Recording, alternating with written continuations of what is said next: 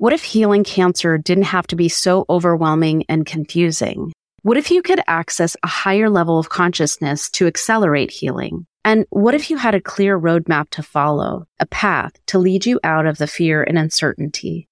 Hi, I'm Dr. Katie Deming. As an oncologist who's cared for thousands of patients, let me guide you safely through the fog.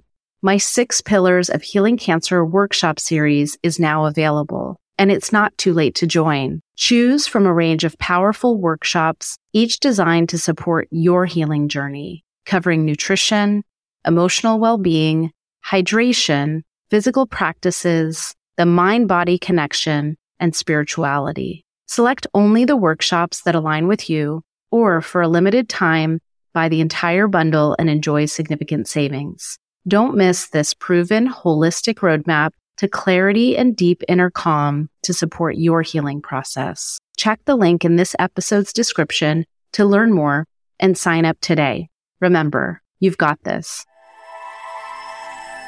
Is cancer really a genetic disease?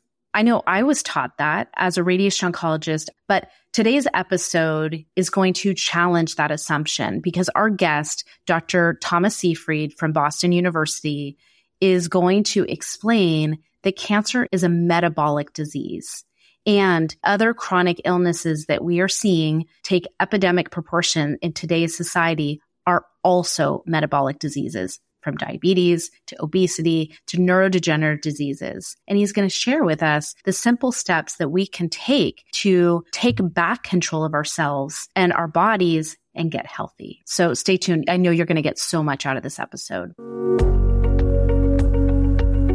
You're listening to the Born to Heal podcast, and I'm your host, Dr. Katie Deming. After 2 decades of practicing as an oncologist and caring for thousands of patients, I've seen firsthand how our healthcare system places obstacles in your path to true healing. My guests and I will bridge the worlds of Western medicine and alternative healing to help you achieve optimal health. Expect to uncover new insights, share a few laughs, and maybe even shed some tears along the way.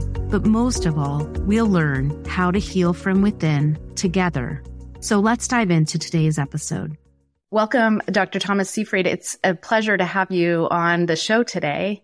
Thank you very much, Dr. Deming. It's a real pleasure to be here and have this opportunity to speak with you.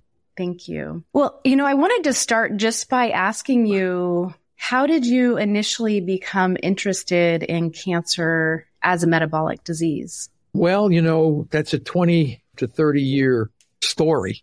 It doesn't, a lot of people ask me this, and you'll hear me giving this description of how we all got into this. Because as I said to people, we don't start our research scientific career thinking we're going to manage this cancer problem using metabolic approaches. We were all predominantly indoctrinated into the idea that cancer was a genetic disease. And we all studied oncogenes and tumor suppressor genes and targeted therapies. And we just heard a lot about all the mutations. And you just talk about oncogenes and tumor suppressive genes as if you actually knew what was going on. And in reality, no one had any idea what was going on. All we knew, there was a lot of mutations. And we just told my students, cancer is a genetic disease. You have these different P53 mutations, does this, does that. And we didn't think about it because it was in the book, and this is what you teach the students out of the book. But don't forget, we were deeply involved in research in ganglioside biochemistry, which is lipids that accumulate in the brain of patients with Tay-Sachs disease and these kinds of rare lipid storage diseases. But I was trained in fundamental neurobiology, biochemistry, and genetics at the University of Illinois State University, moved my program to Yale University, where I was in the neurology department. We were working on brain biochemistry. And at that time, Yale was one of the leading programs in epilepsy in the country. So Dr. Gil Glasser was there and a variety of other distinguished physician scientists. So I knew as a PhD in a clinical department of neurology, I would need to do something that was related to the mainstream of that department if I wanted to stay in the department. And it was epilepsy. So we started mapping epilepsy genes. And I actually wrote a paper or an internal grant at that time to the medical school at Yale University. indicating, ketogenic diets for epilepsy are interesting. And we had all these animal models of epilepsy. And I wrote a nice little proposal up to see if we could treat mice with ketogenic diet. And they threw it back at me. So nobody's interested in that. This is like passé. This was stuff from the 1920s. Today, we have all this new drugs and all these guys. I, as a young scientist, I didn't know what to say. I said, okay, well, we just continued on mapping genes for epilepsy. But then I was involved, and I came up to Boston College after I was an assistant professor at Yale. I came up here as an associate professor, and we were still working on epilepsy. And I got some really good epilepsy models and mapping the genes. And we were looking at all these different kinds of things. At the same time, I was doing a lot of biochemistry and glycobiology. And one of my students, Dr. Mariana Tran, went to one of the epilepsy meetings. I went to the epilepsy meetings to talk about the genetics of epilepsy. She came back and said, oh, this guy, Jim Abrams from California, the movie maker, he makes the airplane movies and these kinds of things. And she said, he's excited about ketogenic diets for epilepsy. So I told to Marianne, I said, forget it. Nobody's interested in that. That's what the guys at Yale told me. And they were the leaders in epilepsy. So she said, oh no, this guy, Jim Abrams, because his son, Charlie, they started the Charlie Foundation. He got Meryl Streep to do her first Do No Harm. So her influence, of course, being a superstar, kind of brought the attention. And Jim, his son Charlie, was on a near death being treated by conventional medications, standards of care. And his seizures were just unrelentless. They were relentless and uncontrolled and couldn't be managed. Finally, he found former colleagues at Johns Hopkins, John Freeman and Eric Sokoff and Kosoff and others. And it turned out that Charlie was put on this diet and his seizures became managed. And that was the movie Do No Harm and all this kind of stuff. But then I became very excited about this. I said, wow, let's look into this a little bit more deeply. So I was involved in setting up some of the early workshops on ketogenic diets for epilepsy. And then we brought in more and more people. And at the first, it was only like a small group, maybe 5 or 8, 10 physician scientists that were interested in this. And then by the time I stopped doing this, I mean, there were halls of people filled with wanted to know more about this.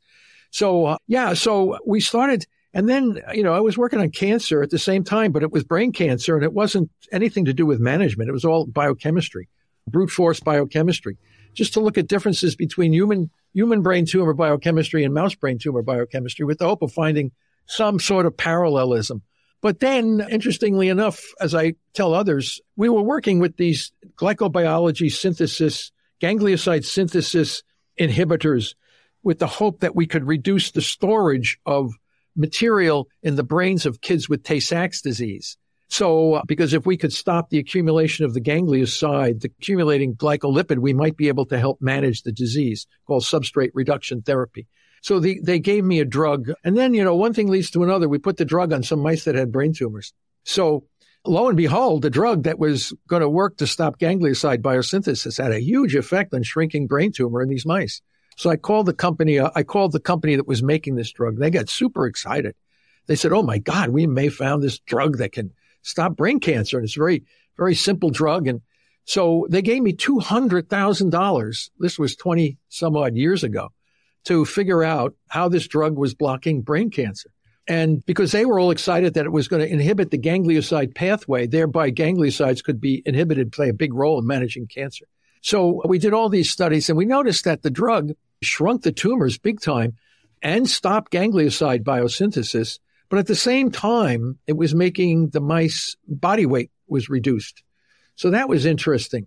So we had this speculation. Do you think the reduction in the tumors had anything to do with the body weight loss rather than the restriction of the ganglioside biosynthesis? So we repeated the experiments, and this time we put in mice that got no drug in their food, but we restricted the food so the body weight of the control group matched the body weight of the drug-treated group. And we found, strikingly, that the tumor shrunk to the same exact size as the guys getting the drug. And then we realized that the mice were always eating, but they lost weight. And we couldn't figure this out because how is it possible the guys could eat the food and lose weight? The other guys the control guys were deprived of the food, so their body weight was matched, but these other guys are still eating. So it turned out, interestingly enough, that the drug blocked sucrases in the gut. So the animals were eating the food, but they couldn't digest it. Wow. So that accounted for why they shrunk. But then when we looked at the biochemistry of the tumors in the brain, yes, the drug guys had restricted ganglioside biosynthesis, but it wasn't that. It was the anti-angiogenic effect of the calorie restriction that was causing the shrinkage of the tumor. And of course, the drug company was very unhappy by the fact that their blockbuster drug would just deprive mice of eating, and the fact that they weren't able to digest their food shrunk the tumors down. So this was not the kind of blockbuster you want to really talk about. So of course the plug on the funding was pulled immediately. And we did publish. They said, why we're going to publish it. It definitely reduces ganglia, shrinks the tumor, but we don't want you to say that it was through body weight. I said, what do you mean the hell? That's the reason. That's when it worked by. Don't give me any stuff. So anyway, we published the British Journal of Cancer, and that was the end of my affiliation with the government. But anyway, that's the way science works. But it brought us to the idea, what was going on with this calorie restriction? Why the tumors shrunk so much? And we started to look, and I knew from the work of epilepsy, we knew, and this is another thing, we knew these ketogenic diets worked, but they work by lowering blood sugar. And you can get the same effect of a ketogenic diet as you can with water-only fasting. So the epilepsy and the cancer were both going down as the result of managing lower blood sugars. And we showed that. We showed clearly that the level of sugar was responsible for both the maintenance of epilepsy seizure inhibition as well as shrinking tumors. And then we also knew the ketone bodies were going up when you fast, water-only fasting and this kind of thing. Ketones go up. And that's the reason Wilder made the ketogenic diet in the first place back in 1921 at Mayo Clinic, mainly because he knew that water-only fasting blocked epileptic seizures, but it wasn't a long-term therapy. You had to have something. So he looked at water-only fasting, saw blood sugar go down, ketones go up. He said, let's build a diet that could do something like that so the patients don't have to starve to death while we're managing their seizures. So that's how the ketogenic diet got started. But for the brain cancer, we used a ketogenic diet, unrestricted, did not shrink the tumors. It was only when you calorie restricted it. That's why you could either do it on a regular high carb diet or a ketogenic diet, as long as the blood sugars went down and the ketones went up. So it was that kind of a relationship. And then we said, had anyone ever noticed this before, other than anecdotal observations? And it all went back to the great scientist, Dr. Otto Warburg, who clearly said cancers are driven by sugar. They're driven by sugar because the mitochondria are dysfunctional. So all tumors have dysfunctional oxidative phosphorylation or mitochondria, ability to get energy from oxygen. So he said and in order for them to survive, they have to ferment, and they use glucose as a fermentable fuel, which is energy without oxygen. So he was saying that the cancer cells are all fermenters because their oxidative phosphorylation, their mitochondria are defective. Their organelle that's needed to get energy from oxygen is dysfunctional, and therefore the cells have to suck down a lot more glucose to survive. And it was a shift from oxphos to fermentation. So we confirmed that. I wrote a big book on this whole thing, doing a deep dive on what Warburg said and why they attacked him and what was all the fighting about and why people didn't understand that. So over the years, we clearly showed that Otto Warburg was absolutely correct on defining the origin of cancer as a mitochondrial metabolic disease. He was correct that all cancers need to ferment. He was incorrect in using the quantitative readouts of oxygen consumption and lactic acid production to quantify how much energy was coming into these cancer cells. We have resolved all this now. And he did not know about the second form of fermentable fuel, which was glutamine.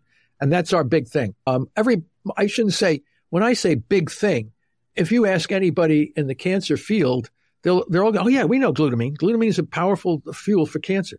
But they all think it's respired. We're saying it's fermented. So there's a big difference here. It's how you use the fuel, okay? How is the cell using the fuel? Our immune cells, normal immune cells, use glutamine and they respire it. It's an anaplerotic. That means the carbons of glutamine are going into the TCA cycle, anaplerosis. But when cancer cells take in glutamine, they are not doing the anaplerosis. They're doing the fermentation, and they're throwing out a waste product called succinic acid. So there's a big difference. And this is the battle lines right now in the cancer metabolism field. Scientist to scientist, lab group to lab group. The battle is that cancer cells are fermenting an amino acid called glutamine. They're not respiring it.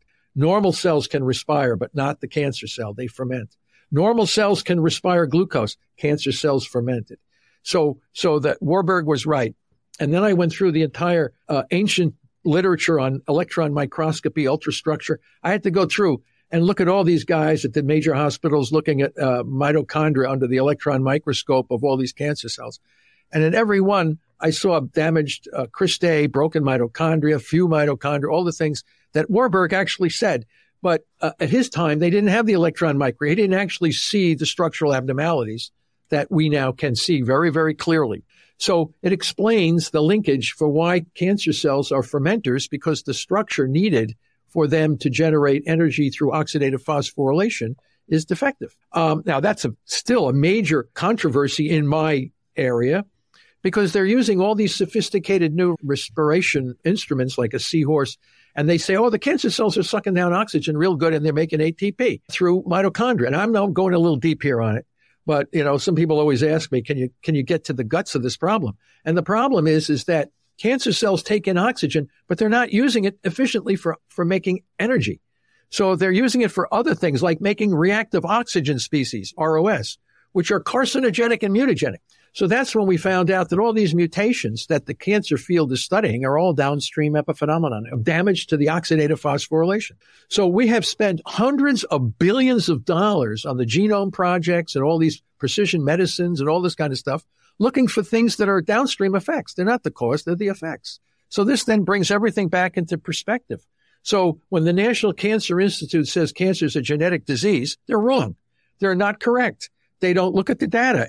But it's become such a dogmatic view that all the grants, the NIH grants, the hospitals, the pharmaceutical industry, they're all in building immunotherapies and all these targeted therapies, precision medicine. It's all based on a flawed theory. It's not a genetic disease. It's a metabolic disease. And once you realize that, the entire paradigm of how you manage cancer will change.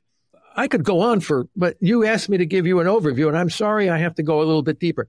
And I have found over these years, most of the folks in our country are scientifically illiterate. And the people treating the disease, cancer, almost clueless as to the biology and biochemistry that underlies the dysregulated cell growth. And the patients who come into these guys also have no clue. So you have the blind leading the blind. And as the result of this, you have almost 1,700 people a day dying from cancer in the United States. And when I start my cancer class every Tuesday and Thursday, we have to recognize in the 1 hour of my class, we'll have 70 dead people from cancer in the United States. In 1 hour, you'll have 70 dead people. And this is going on every day, day in and day out, week after week, month after month, year after year. It's not changing. It's only getting worse. So it's never going to change big time until you recognize that this is a metabolic disorder and not a genetic disorder. The problem is it's too radical. It's too disruptive to an entire system and an industry. So they just can't discuss it, and they deny it. Well, there's no clinical trials. Oh, I haven't heard about that. I would have had it in medical school. I would have done it. There's always some non-scientific excuse. It's happening, and it works, and it will work even better once the physicians understand what to do and how to do it. I couldn't agree with you more on so many of your points, but as being, Western trained medical doctor and then radiation oncologist. And actually, in my specialty, we have to take 2 years of advanced cancer biology and radiation physics. Everything that we're taught is about the DNA, that the DNA is the cause, and that this is what's ingrained into us, even though, my specialty was breast cancer and gynecologic cancers. And in breast cancer specifically, I know that only 5 to 10% of it is genetically related. The rest is spontaneous, and we say we have no idea. And so it's interesting that we're trained into this paradigm to think that it's the cause, but then in practice, it's clearly a minority where they have a genetic mutation. Well, even the genetic mutation like BRCA1 or P53 for the Li-Fraumeni or some of the other mutations, I have tracked them all down. And none of them are 100% penetrant, meaning that they're secondary risk factors. Because there's women with BRCA1 mutations don't get breast cancer. But those who do get breast cancer, it damages oxidative phosphorylation. So the mutation is a secondary risk factor. Some woman could have breast cancer because of intermittent hypoxia. systemic inflammation, from radiation, from a viral infection. There's a lot of ways that you can get the same thing that looks like the same under the microscope that have multiple different causes. But every one of those cells in that breast cancer are fermenters, regardless of what their genetic mutations look like. They're all fermenting. Every cell in the tumor that's neoplastic and dysregulated in its cell growth is fermenting. There's only two fuels that drive fermentation, and that's glucose and glutamine. And they can't burn fatty acids or ketone bodies. So now you have a clear plan to manage them. And I can't tell you how many women with stage 4 breast cancer, or these terminal, like you would use not these kinds of terminologies, but can be managed. And they have a high quality of life. And I don't know how long they're going to survive, but they certainly feel better when they were at 35 with a advanced stage breast cancer and they die from old age. Then you know that person was obviously cured. But you wouldn't be able to say that until you know that they went that long, because you never can really know if you've cured. It could come back 10, 20 years later. But the issue is that you have a level of control. You can control your destiny to a large extent if you know that the cells in your tumor, wherever it's a colon, ovarian, breast, brain, doesn't make a difference. They all ferment. So, but you have this extra control mechanism. We have Pablo Kelly. I've been working with him now for 9 years, a glioblastoma guy from England. He has a little website he can tell you all about. He just finished his 3rd debulking surgery. He never took radiation, chemo, or anything. He just used metabolic therapy. Is he cured? No. Is he alive and doing well? Yes. He's had a family and all this since he's had his tumor. But he rejected all the standard of care because he knew it was going to damage him. And we know in glioblastoma, I published papers. A majority of people who die from glioblastoma are dying from the treatment. They're dying from the radiation that frees up massive amounts of glucose and glutamine in the microenvironment of the tumor, leading to recurrence and death. And we think that if we avoid radiation to the brain, we think we can keep these people alive. I'm not saying we cure them, but they certainly can live a hell of a lot longer at a higher quality of life. And I don't think there's anything wrong with that. You know, if you're doubling their lifespan and they have a good quality of life, I think that's a major advance. And some of these guys, like Pablo, he's still alive. So how many more can we have like that? So I'm very hopeful for the future. I just don't know how long it's going to take for the system to understand this and change. Well, I mean, I think the incentives are against having a systemic change to adopt this because it's, free to do a diet rather than doing some drug. And so I think the incentives in terms of, and also within the research and everything, like you said, the grants were pulled when basically it showed it wasn't the diet, it wasn't the drug, it was, the restriction of the calories. One question that I have for you is basically you're saying that cancer is a dysfunction of the mitochondria and that this is what is leading to fermentation within the cells. The cells are using glucose, and we can use the ketogenic diet as a therapeutic means to basically starve the cancer cells. But one of the questions that I have for you is like thinking, I have a lot of listeners who don't have cancer yet. The statistics are not good in terms of where we're headed as a society, with 50% of the population projected to develop cancer in their lifetime by 2030. What are the things that people are doing that they can help with their mitochondrial function even before they get cancer? And then also once someone has cancer, in addition to doing the ketogenic diet, what are other mitigating factors there that are affecting the mitochondria?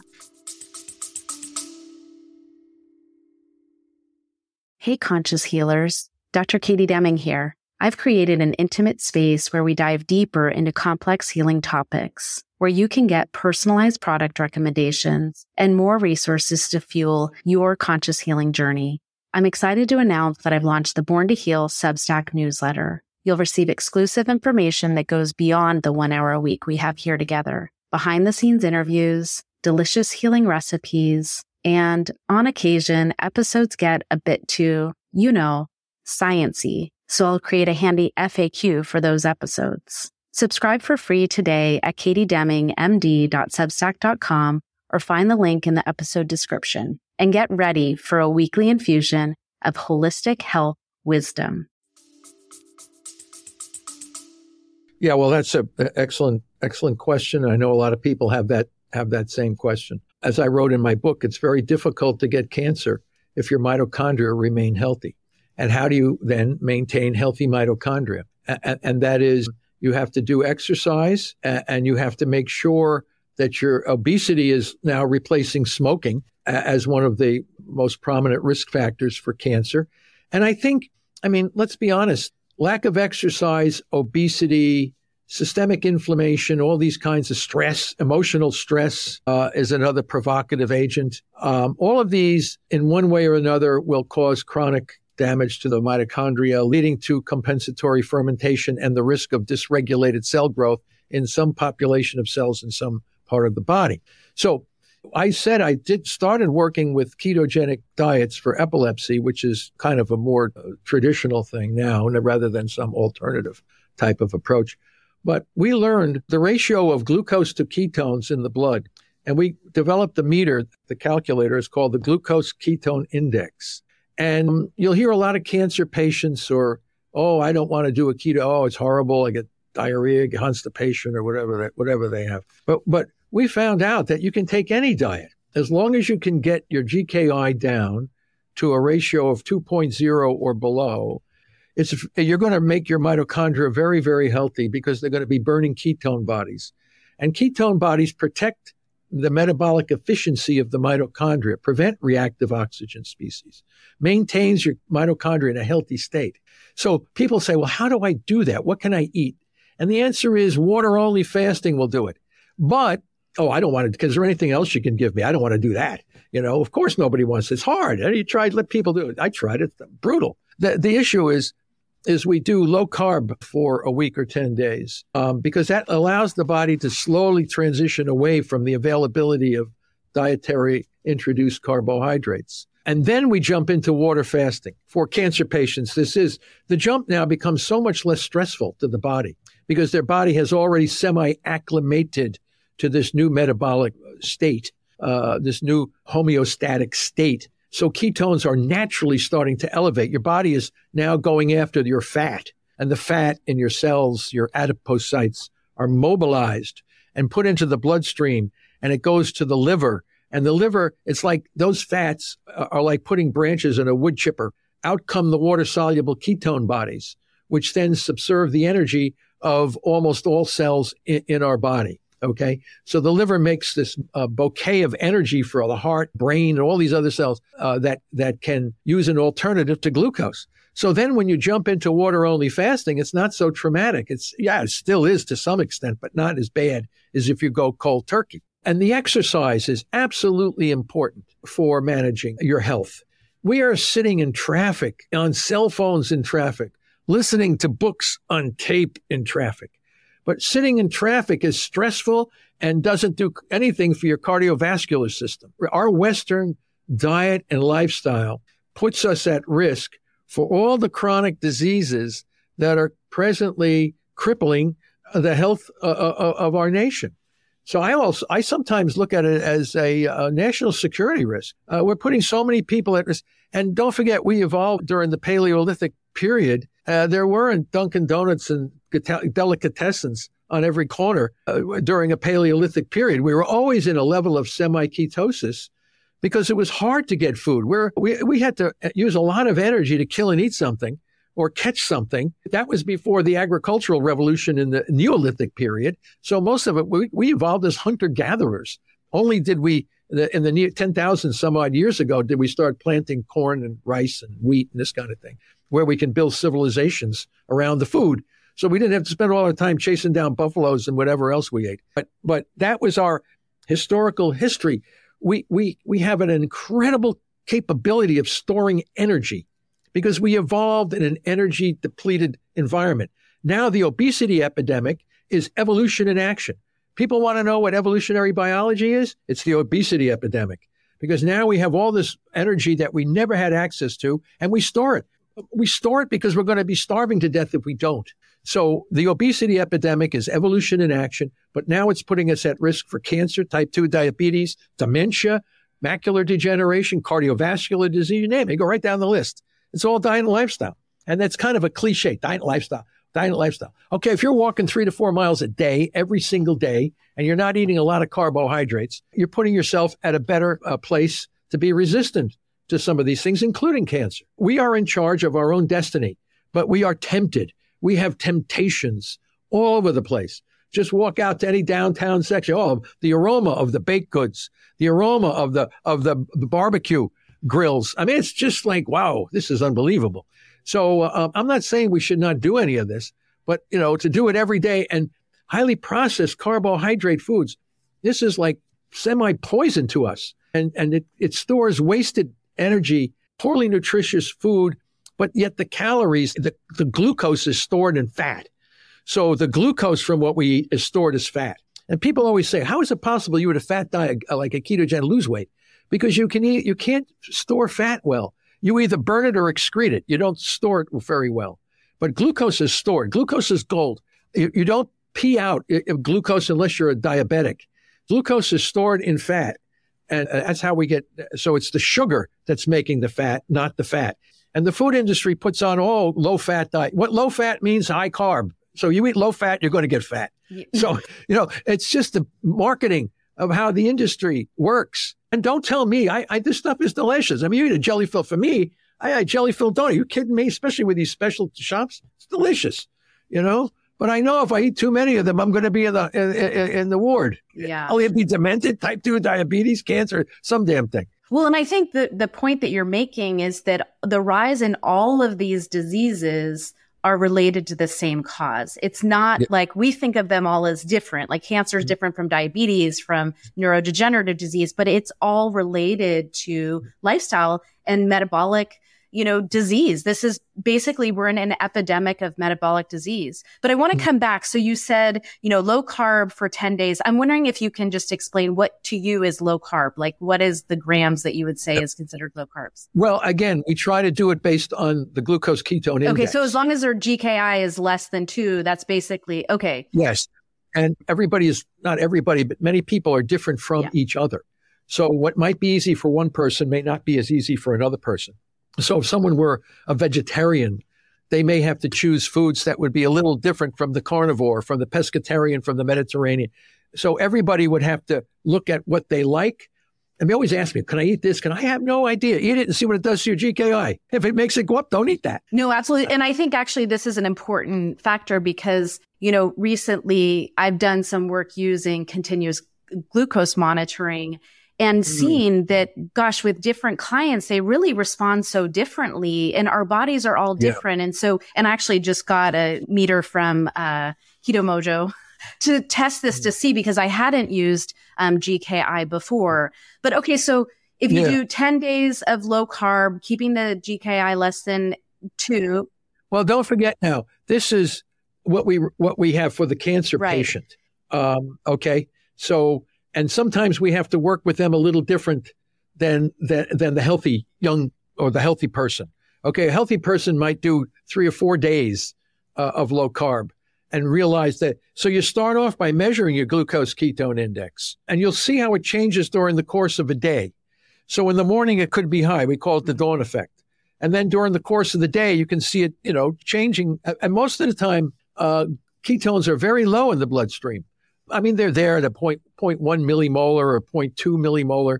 But as you stop eating and exercise, you begin to see the GKI go down. And what that means is the blood sugar is going down while the ketones are going up. And you divide the glucose by the ketones in millimolar, and then you can get a singular number. And it's the ratio of one fuel, the glucose, to another fuel, the ketone body, in the bloodstream of the person at that moment in time. They can match how it goes. And then all of a sudden you'll say, man, this is tough, man. I can't get my GKI down to 2.0. What do I have to do? I said, stop eating or stay on the low carb. So anybody that would be a vegetarian or a vegan, they would have to choose those foods that would be have low glycemic index, which means how fast sugar would be produced into the blood from eating that. Okay. So they asked me, what about fruits? Oh yeah, fruits. Well, I said, eat the fruit and see what it does to your GKI. If it makes it go up, don't eat that. But when we worked with epilepsy kids, my colleagues, my physician knew that grapefruit was a good way to get a vitamin C, and it was a low glycemic fruit. So it provided the great vitamin C and minerals but it didn't have a high glycemic index as opposed to a banana, or something like this. But everybody will have to experiment in their own lifestyle going through, and it's kind of a game. As you go through, you can start to see your GKI going down over the days. Oh, and you get all excited. Geez, it went down by 10 points. Oh, look, it's going down by another 10 points. Let me eat this thing. Boom, back up there. Now I know I can't eat that. So, and you're right about the free Libra. I understand from my colleagues that there might be a similar kind of measurement for ketones as well. So you might be able to get your GKI directly real time. But I think that technology is on its way. The Keto Mojo right now, you have to prick your finger and get a drop of blood and measure with the glucose strip, the glucose, and then with the ketone strip, the ketones. The meter does the conversion, and then you get the results. But if they can do it with a free Libra, then you really have, you don't have to be pricking your finger. And in the epilepsy field, this was always a problem for us because the little kids didn't want their fingers pricked to determine what their glucose and ketone levels were. So I think that's coming down. It would be a great technology, and it allows the patient then, the individual, to take charge of their own destiny with respect to their diets, what they can eat, what they can't eat, and they'll come to know. Now, we built glucose ketone index calculator for cancer patients, in particular glioblastoma patients. But since we built that, now we've learned the web, all these young athletic men and women, they all want to be buff and they want to be looking tough. And they all go on, what's your GKI? I'm looking like, look at the muscles. Look at this. I have no fat and all this. I didn't make it for that. I didn't make it for those people. I made it for the cancer folks. But then we know the cancer folks have a much more difficult time getting into these low GKIs, sometimes because of emotional stress. What we found is that, and I think you know very much about this, the fear of the diagnosis creates a hormonal glucocorticoids, which is a fear response, raising blood sugar. Consequently, the fear of the diagnosis makes it a little harder to get into a low GKI. So one of the big parts of our press pulse therapeutic strategy for managing cancer is stress management. You have to bring the individual's stress down so that the metabolic homeostasis begins to take hold. So again, stress management is an extremely component for effective cancer management, because once you get that glucose down, then we take drugs. And when you get into the low GKI levels, cancer-killing drugs become super powerful to kill at low doses. So it's really amazing. You don't have to have hair loss. You don't have to have all of these horrific adverse effects to kill cancer cells once you've taken away their fermentable fuels or significantly reduced them. And then we can slowly degrade the tumor over time. And like some of the folks that I know, if they had hypertension, high blood pressure, diabetes, all that other stuff goes away while you're degrading your tumor. So you emerge as a kind of a new evolved guy.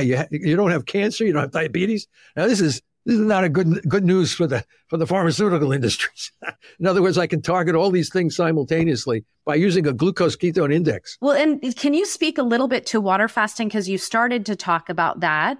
But so with someone with cancer, and I know you're also doing the press pulse therapy with the glutamine, but I'm just wondering, and I actually did have Lauren Lockman on the show who does, prolonged water fasting in Costa Rica, talk about that. But I'm wondering but the interesting thing is it was interesting because he was telling me that the fasting was detoxifying the cells and then also in improving immunity. And that was the mechanism. And I said, but you're missing, it's also basically putting them into ketosis. And it was interesting because he kind of downplayed that part of it. But I'm wondering if you can speak a little bit to water fasting and what type of fasting, like how long are you?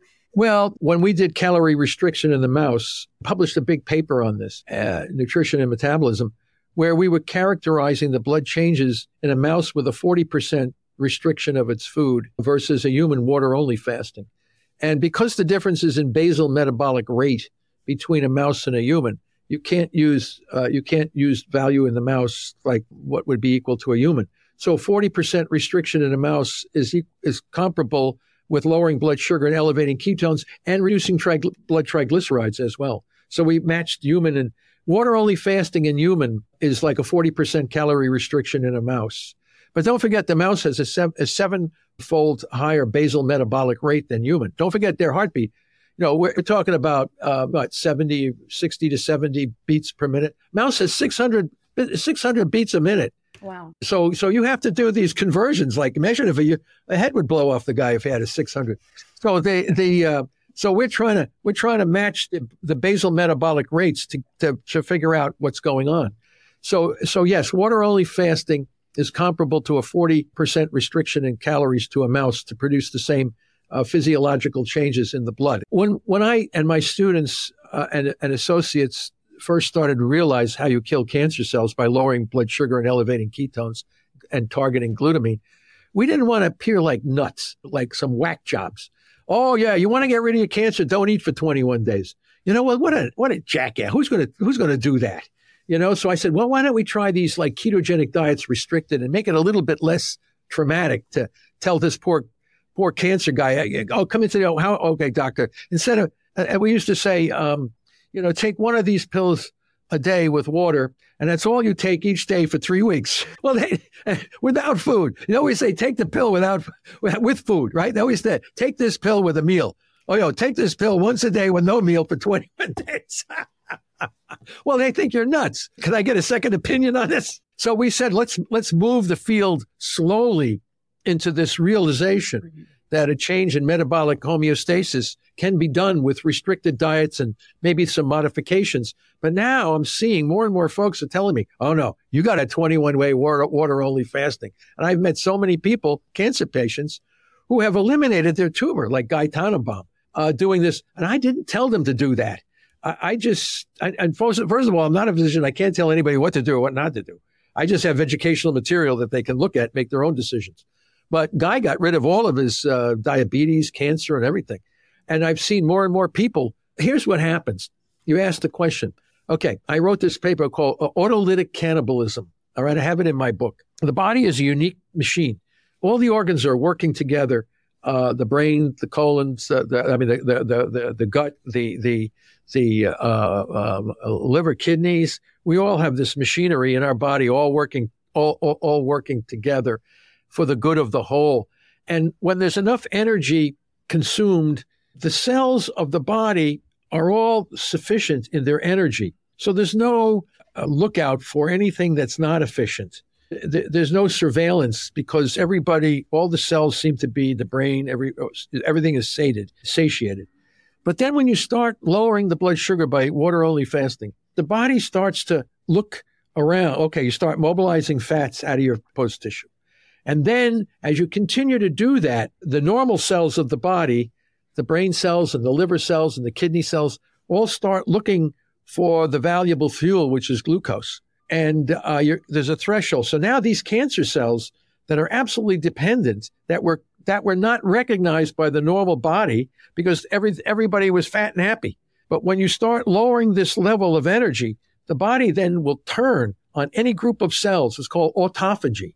And the mitochondria in the cells are then recognized as being not efficient. Parts of the mitochondria go to the lysosome and are digested. Only what remains is the singular most efficient metabolic system. And if you have cells that are consuming excessive amounts of a valuable fuel for everybody else, the body will turn and eat those cells and redistribute the energy to the rest of the body, called autolytic, self-cannibalizing cells in your body that are not energy efficient. And those are cancer cells. So then if you can stay in these zones of low sugar, elevated ketones, the body will eventually attack. And this is the thing that we're seeing. Some of these guys that come out cancer, what happened to my tumor? Where did it go? The body ate it. And this, you have to know, is evolutionary biology. So once you understand evolutionary biology, all this cancer stuff makes sense. The problem is almost nobody knows anything about evolutionary biology. So you're doing all these crazy things that are not consistent with how we all evolved on the planet. So, and that's what we go back to the cancer cells. They're using ancient fermentation pathways that existed before oxygen came into the atmosphere 2.5 billion years ago. So they're just falling back on heirloom pathways. All of our cells have those same heirloom pathways, but they're only very minor in producing energy. But when the cancer cell can't get good energy from oxidative phosphorylation, they fall back and those pathways become the dominant form of energy. So they're fermentation. They're just nothing more than what we evolved at this before. We had a lot of organisms on the planet before oxygen came into the atmosphere. Don't forget, our Earth evolved in a hypoxic environment billions of years ago. Yet we have fossils of these cells that lived, and they were all fermenters. And they would grow dysregulated growth until the fermentable fuel was used up, and they would die. And we do the same strategy to kill cancer. We just take away their fermentable fuels while enhancing the health and vitality of the normal cells with ketone bodies. Cancers can't use the ketones. It becomes a restricted fuel only for normal cells, not the tumor cell. It's beautiful. It's unbelievable when you start to see the power of what your body can do when given the opportunity to heal itself. It's amazing. And I love talking to you because you know the science so deeply, which is fascinating to listen. I have a question for you. Is the idea of cancer cells growing more rapidly, and if the DNA changes are really just effects of this malfunctioning mitochondria, why does it appear that they're growing faster? And actually, so Dr. Tom Cowan, I read his book, Water and the New Biology, or Cancer and the New Biology of Water. And he talks in there about that, like maybe that the cancer cells aren't growing faster. And also he says that the DNA damage is an effect. And I'm just wondering if you can speak to that idea of why would the cancer cells be growing faster if they're dysfunctional and using fermentation for their metabolism? No, they use fermentation for their metabolism. Yeah, they do. But why do they grow faster? Okay, brace yourself. Brace yourself. Do you want the answer to this question? I want the answer. Yes. Okay. The organelle that maintains the differentiated state is the mitochondria. Okay, the mitochondria controls the differentiated quiescent state of the cell. The cell is alive, whether it's a liver cell, a lung cell, colon, whatever it is. And it's doing its programmed activities. They call them housekeeping, whatever it is. All that energy is efficiently distributed from the mitochondria through oxidative phosphorylation.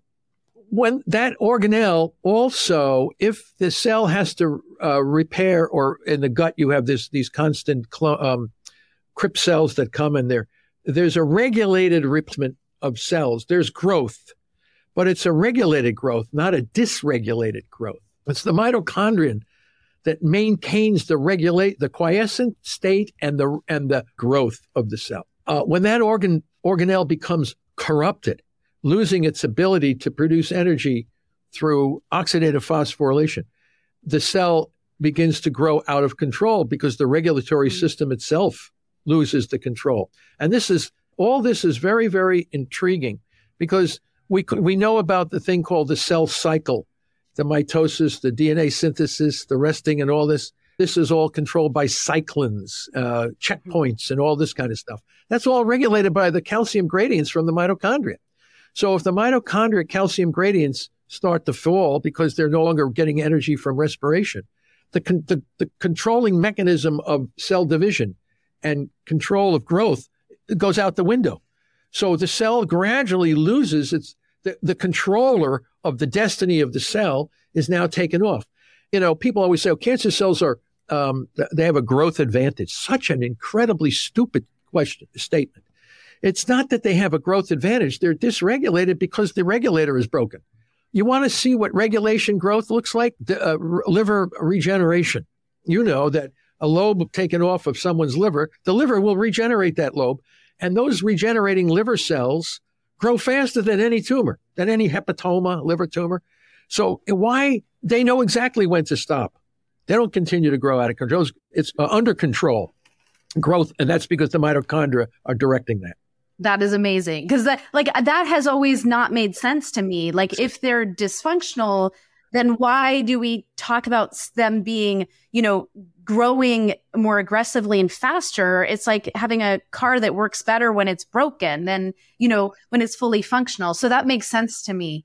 Oh, everything. People have been nuclear centric in biology for centuries because they could see the nucleus under the microscope.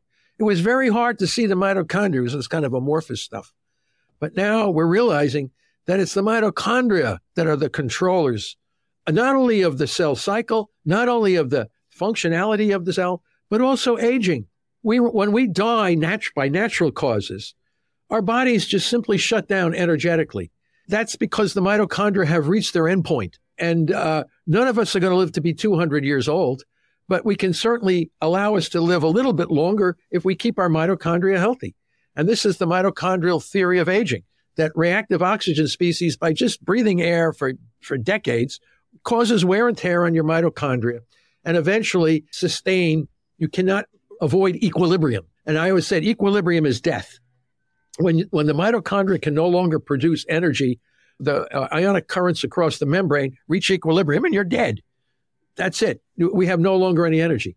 And energy is life. Without energy, we don't live. Cancer cells are immortal as long as they have fermentable fuels in the microenvironment. And this was exactly what happened before oxygen came in 2.5 billion years ago. They were dysregulated in their growth. They had no regulation because the mitochondria had not yet merged to be the symbiosis between cyanobacteria and these other bacteria that came together to form this hybrid thing, which was the beginning of metazoans, where we get a multicellular division of labor within everything. Before that, it was just growth out of control. No mitochondria.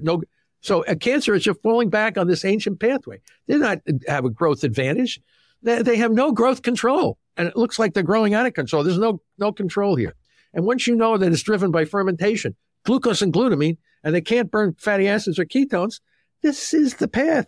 It's very clear how to manage cancer. Yeah. Well, and I love too that you brought in the whole role of stress, because that's one of the things with GMs is monitoring patients' glucose. They'll say, I ate the same thing as I ate yesterday. Why is my glucose higher? And it's related, what happened? What just happened that day before you had that measurement? And I love this, that you're bringing attention to it, that stress, I put it together for like weight loss when we're trying to help patients lose weight, understanding that stress plays a role in that. But I love how you connected the diagnosis and the fear related to that. Not only is releasing stress hormones, which ultimately affects our ability to heal, but it's also raising the sugar, which is further complicating the problem. And the other thing too, seen from many published papers, people who get radiation, regardless of where it is, if it's any part of the body, it creates a stress, and blood sugar goes through the roof after you irradiate somebody. And chemo and a lot of the things that we do to people raises all this blood sugar. All these things can make the cancer. It's hard to kill a tumor cell when it has a load of its fermentable fuels in the microenvironment. So when in our Press Pulse concept, we use spirituality, prayer, massage therapy, aquapump, anything that lowers the stress that a person feels comfortable doing, while knowing that if you have a low GKI and you take small doses of the drugs that target glutamine and glucose, you can degrade slowly your tumor while maintaining a very high level of overall health. It doesn't have to be all this toxic treatment. It doesn't have to be all this. That speaks to a fundamental lack of knowledge on understanding the biology and biochemistry of the disorder you're trying to treat. So we put all that together over years. And I have to be honest, without an understanding of evolutionary biology, none of this stuff would be known.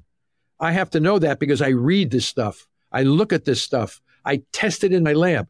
And then, of course, metastatic cancer is interesting because we have shown that the metastatic cancer cell, regardless of whether it's a breast, a colon, a lung, they're macrophage. They characterize macrophage. Macrophage is an immune cell in our body. It's like the Marine Corps. It's either your best friend or your worst enemy. It's designed to attack and kill bacteria in our body. Okay. If you get a stab wound or a broken bone or anything like that, and the skin is breached, bacteria get in. And then we have monocytes pouring out of the bloodstream, maturing into macrophages to kill the invading bacteria. Because if we don't beat that down real quick, we're going to be dead from an infection, sepsis or something like this. So those cells are macrophages, and they're heavily glutamine dependent. Now, when you have an incipient cancer, like a wound that doesn't heal, and it's there for long periods of time, could be decades, the macrophages are always in there trying to facilitate wound healing. And what happens, sometimes they release growth factors and cytokines that are supposed to facilitate wound healing, but in that context, it actually stimulates these dysregulated cells to grow a little faster. So and then they're getting bigger, causing a bigger disturbance in the microenvironment. And macrophages have this unique biological capability. They're fusogenic. they will fuse with each other and sometimes fuse with these cancer cells. The cancer cell at that point, the dysregulated cell, has no capacity to spread anywhere other than that in that focal area. So what happens is it fuses with the very cell trying to heal the wound, and then the cytoplasm of this macrophage becomes diluted with the abnormal mitochondria from the cancer cell, and now you have this dysfunctional macrophage, a rogue, what already is programmed to enter and exit tissues and spread around your body. So when I found out that all these metastatic cancers are essentially fusion hybrid between one of our immune cells, I went back to the Newscombs in Oxford, England, and they studied these macrophages for years. And I said, what do they eat? And they eat glutamine. When a person is burned and you open the skin up to all kinds of bacteria, they give high dose glutamine to these burn patients in order to keep our immune system healthy to kill the invading bacteria. So I know the cancer cells are sucking down the glutamine because they need it to ferment. So now they're fermenting this glutamine. So we know exactly how to kill metastatic cancer cells. We know how to kill all these cancer cells if you understand the biology and biochemistry of the system in the context of evolutionary biology. And so is that only important in the setting of metastatic disease, the glutamine inhibitors or depriving of glutamine? Yeah, because I think most people fear when anybody says they have a stage 4, that's metastasis. Okay, so that was considered terminal. We don't consider that terminal anymore. We consider that susceptible to metabolic therapy. So glucose-glutamine targeting. Now, I don't want to make it sound like we have a panacea here. All I want to say is that we are on the cutting edge of dosage, timing, and scheduling for using the body's healing capabilities together with strategically placed drugs, because if we become too aggressive on the glutamine, we paralyze the normal macrophages and immune cells in our body to prevent them from doing their job. So that's why we developed the pulse concept. So you press the glucose hard because the body can switch to ketones. And then we hit them with small doses of glutamine inhibitor because that'll kill the tumor cells, but it'll not kill our immune cells. Because if you kill a lot of tumor cells or any tumor cells, you have to have immune cells picking up the dead bodies, getting rid of the corpses. And if you do this in the wrong context, you end up with a potentially infectious area and the tumor cells are not being effectively killed. So again, it's how you do what we know to do. And this is where if we had trained physicians that understood all this, they would be on the front lines experimenting with dosage timing and scheduling, writing the papers and telling us what their strategy is for various types of young people, middle-aged people, older people, and what the best strategy is for managing these folks. But right now, we're not doing any of that because they all think cancer is a genetic disease. It's not a genetic disease. It's a mitochondrial metabolic disease. Wait until you see what happens when the field comes to recognize this. Cancer death rates are going to drop. It's going to drop like the AIDS epidemic that it was years ago. But how did we get there? I don't know what to say. When I tell people this, and when I go to medical meetings with the physicians, it's like a deer in the headlight. I don't know. They just stare at you. It's like they never heard any of this before. Well, we haven't, though. I mean, this is the thing is nutrition is not taught in medical school. We're not the teaching kitchen. I was at the teaching kitchen conference back in 2022, I think. And they had like an attorney on their team lobbying to get something passed. I forget whether it was the Congress or Senate to actually ask medical schools to include nutrition in the curriculum. And the only thing that they could get passed was that it would be optional for them to include nutrition, which is just mind-boggling. So the reason why they don't understand is because we are literally not taught anything about this. Well, that's what I'm saying. You guys all take this oath for do no harm, and then you're trained to push pills and use treatments that are not as effective as they could be if they were combined with a good nutritional strategy. So we do diet drug therapy. We're not against drugs. You have to realize that. But we want to use the power of the body to work with the drugs. And the drugs don't have to be these super expensive things. There are a lot of them are repurposed drugs. And I know I've spoken to many. I put so many of my kids in medical schools and all they hear is that cancer is a genetic disease. And they never hear the power of nutrition on how to use specific drugs to make not only kill the tumor cells, but make the patient healthy. Exactly. So it's a failure on the part of the medical training. And that's what I call the system. Yeah. Okay. The system is the National Cancer Institute, the National Institute of Health, the pharmaceutical industry, the hospital industry. All of these are in the same bubble. And a lot of people are making fortunes on these drugs that don't really work well. And the idea is because they're not based on an underlying theory that it's a metabolic problem. And if you understand metabolism, and it's just not nutrition, it's evolutionary biology. And very few people really understand that either. So even if you say, oh, I'm going to eat this and eat that, to know how it all works mechanistically in the body, you have to understand these other concepts. And that's how you connect the dots. And that's how you'll really be able to move the field forward for managing healthcare in this society. Yeah. And I have a question for you. Where would you recommend someone start to learn about evolutionary biology? I think that's a very good question.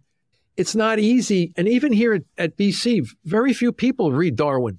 When I read Darwin, it made no sense to me in a medical sense. He wasn't talking about cancer.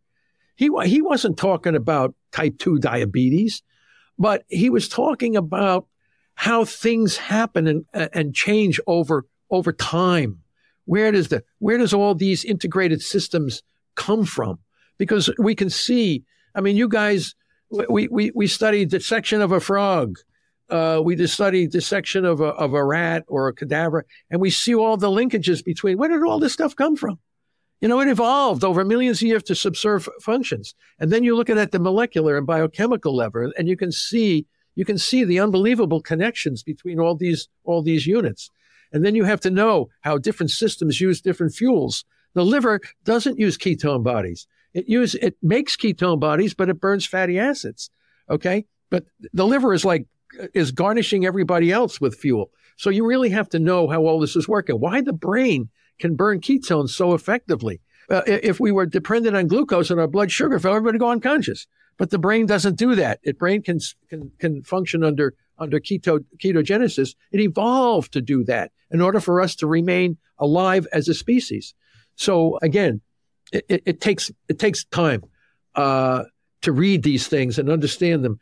But I think most students, they just read it. Oh, this is painful. Look at a Krebs cycle. Oh, this is painful. I got to memorize all these pathways. Oh, everything is painful because they don't see it connected to who they are as an entity on the planet. Well, I think that there's a disconnect because when I learned the Krebs cycle, it was like, you just have to learn this. But if I understood that disease was, related to metabolism and respiration, oxidative phosphorylation of the mitochondria, it would have given me a whole different context to learn those systems. Yeah. Well, I had the same problem. You know, when I looked at that when I was a student, oh God, it was painful. Well, all these steps and the reducing equivalence and all this, stuff.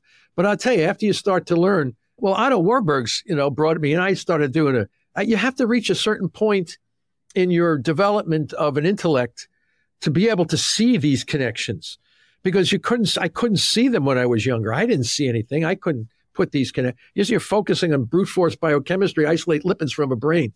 It didn't have anything to do with energy. But then you begin to say, what's going on? Why are we killing these tumor cells? Why are they up and dying? Why can't they survive under these conditions? And you start to put the dots of the puzzle together and you say, oh my God, it's unbelievable. So the most important thing that we should focus now on is changing the paradigm for how we're treating cancer patients because the current paradigm is a failure. It's one of the greatest tragedies in the history of medicine that we would have 1,700 people a day dying from cancer. And the only advance that we've had is the anti-smoking campaign.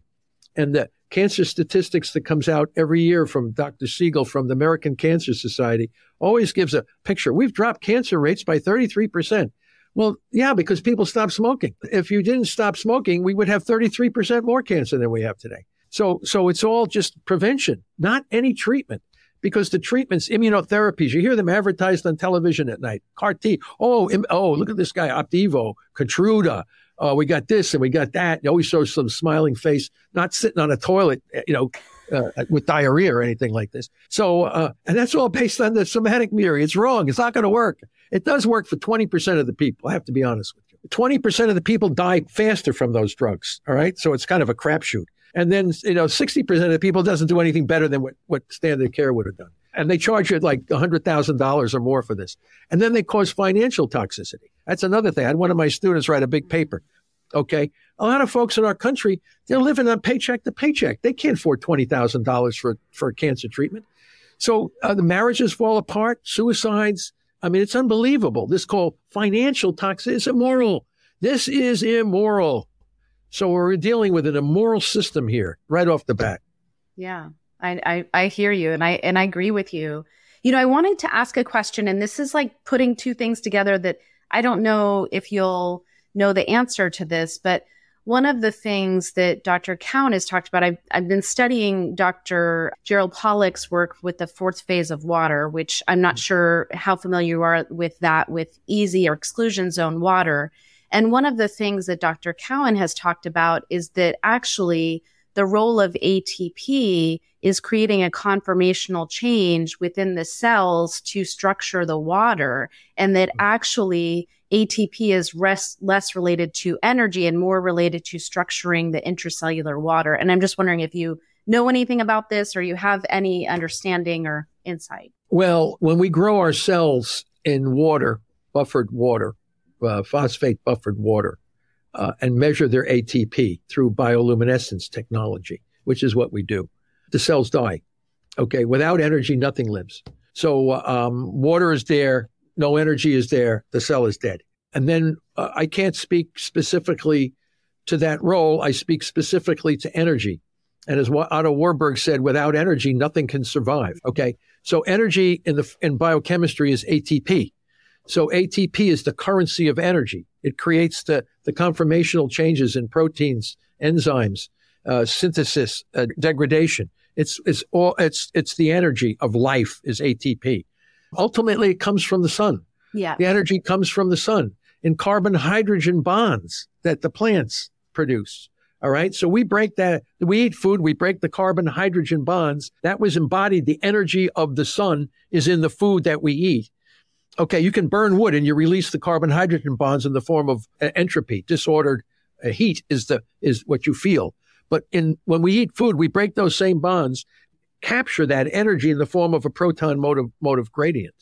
So when I say water, we grow cells in water without any food, that just put the cells in there, and in 24 hours, they're dead. So what will keep them alive if we just add in the buffered water, the salt water, buffered water, we add back fuels. We see what, boom, all of a sudden, man, you add a little glucose, they start perking up. And then you add all these different amino acids, you add the glutamine, boom, you get the big explosion right there. So we know, and the light comes on, so that they're burning, they're making energy. So that's how we were interrogating these cancer cells to figure out what do they need to survive. And you go through the litany of things and we only found glucose and glutamine as the two fuels that keep these guys alive. And vitamins are important for the cancer cell as it is for the normal cell. Sometimes the cancer cells need even more vitamins. So you always have to be careful. You don't want to be pumping all this crazy stuff. The thing of it is you just got to deprive them of the only two fuels that they need to survive, which is these two fuels. And then it becomes a very manageable problem. You don't have to be chasing things, all these things that are not as pertinent to the survival of the cell. Because what do they need to survive and grow? They need energy. Where does the energy come from? It comes from fermentation. What are the only things they can ferment? Glucose and glutamine. How do you know? Because I tested it.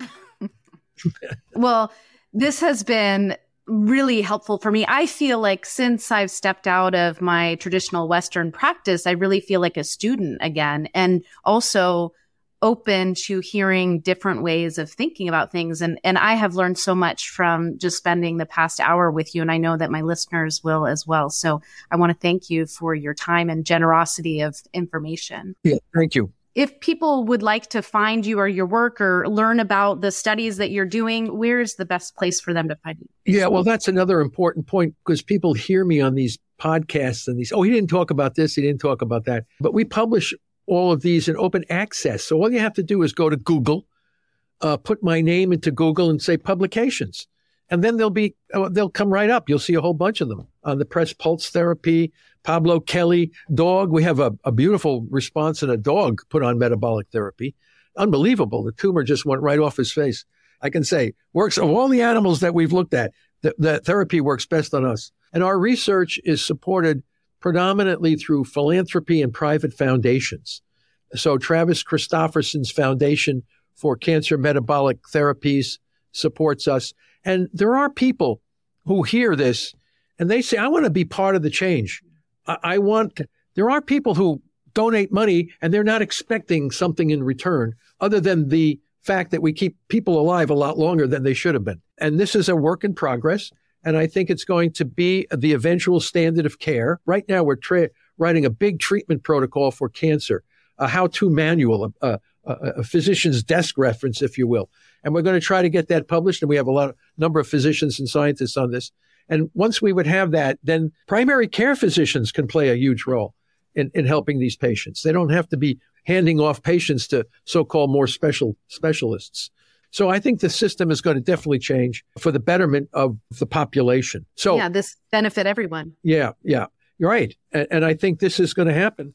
And as long as we can test everything preclinically here, and then I write up sometimes case reports with my physician colleagues. The movie Cancer Revolution is coming out, documentary on this. They put in all their so-called terminal patients that are all happy and waving to everybody. Well, I love that. I mean, this is the thing. People take very toxic chemotherapy drugs to live like an extra 2 months. The fact that you have the GBM fellow who's here, what did you say, 11 years, that's 10 times what the average survival is for someone with a GBM. So it's just, not toxic drugs. Yes. So I love it. Well, thank you so much again for your time. That's a wrap for today's episode.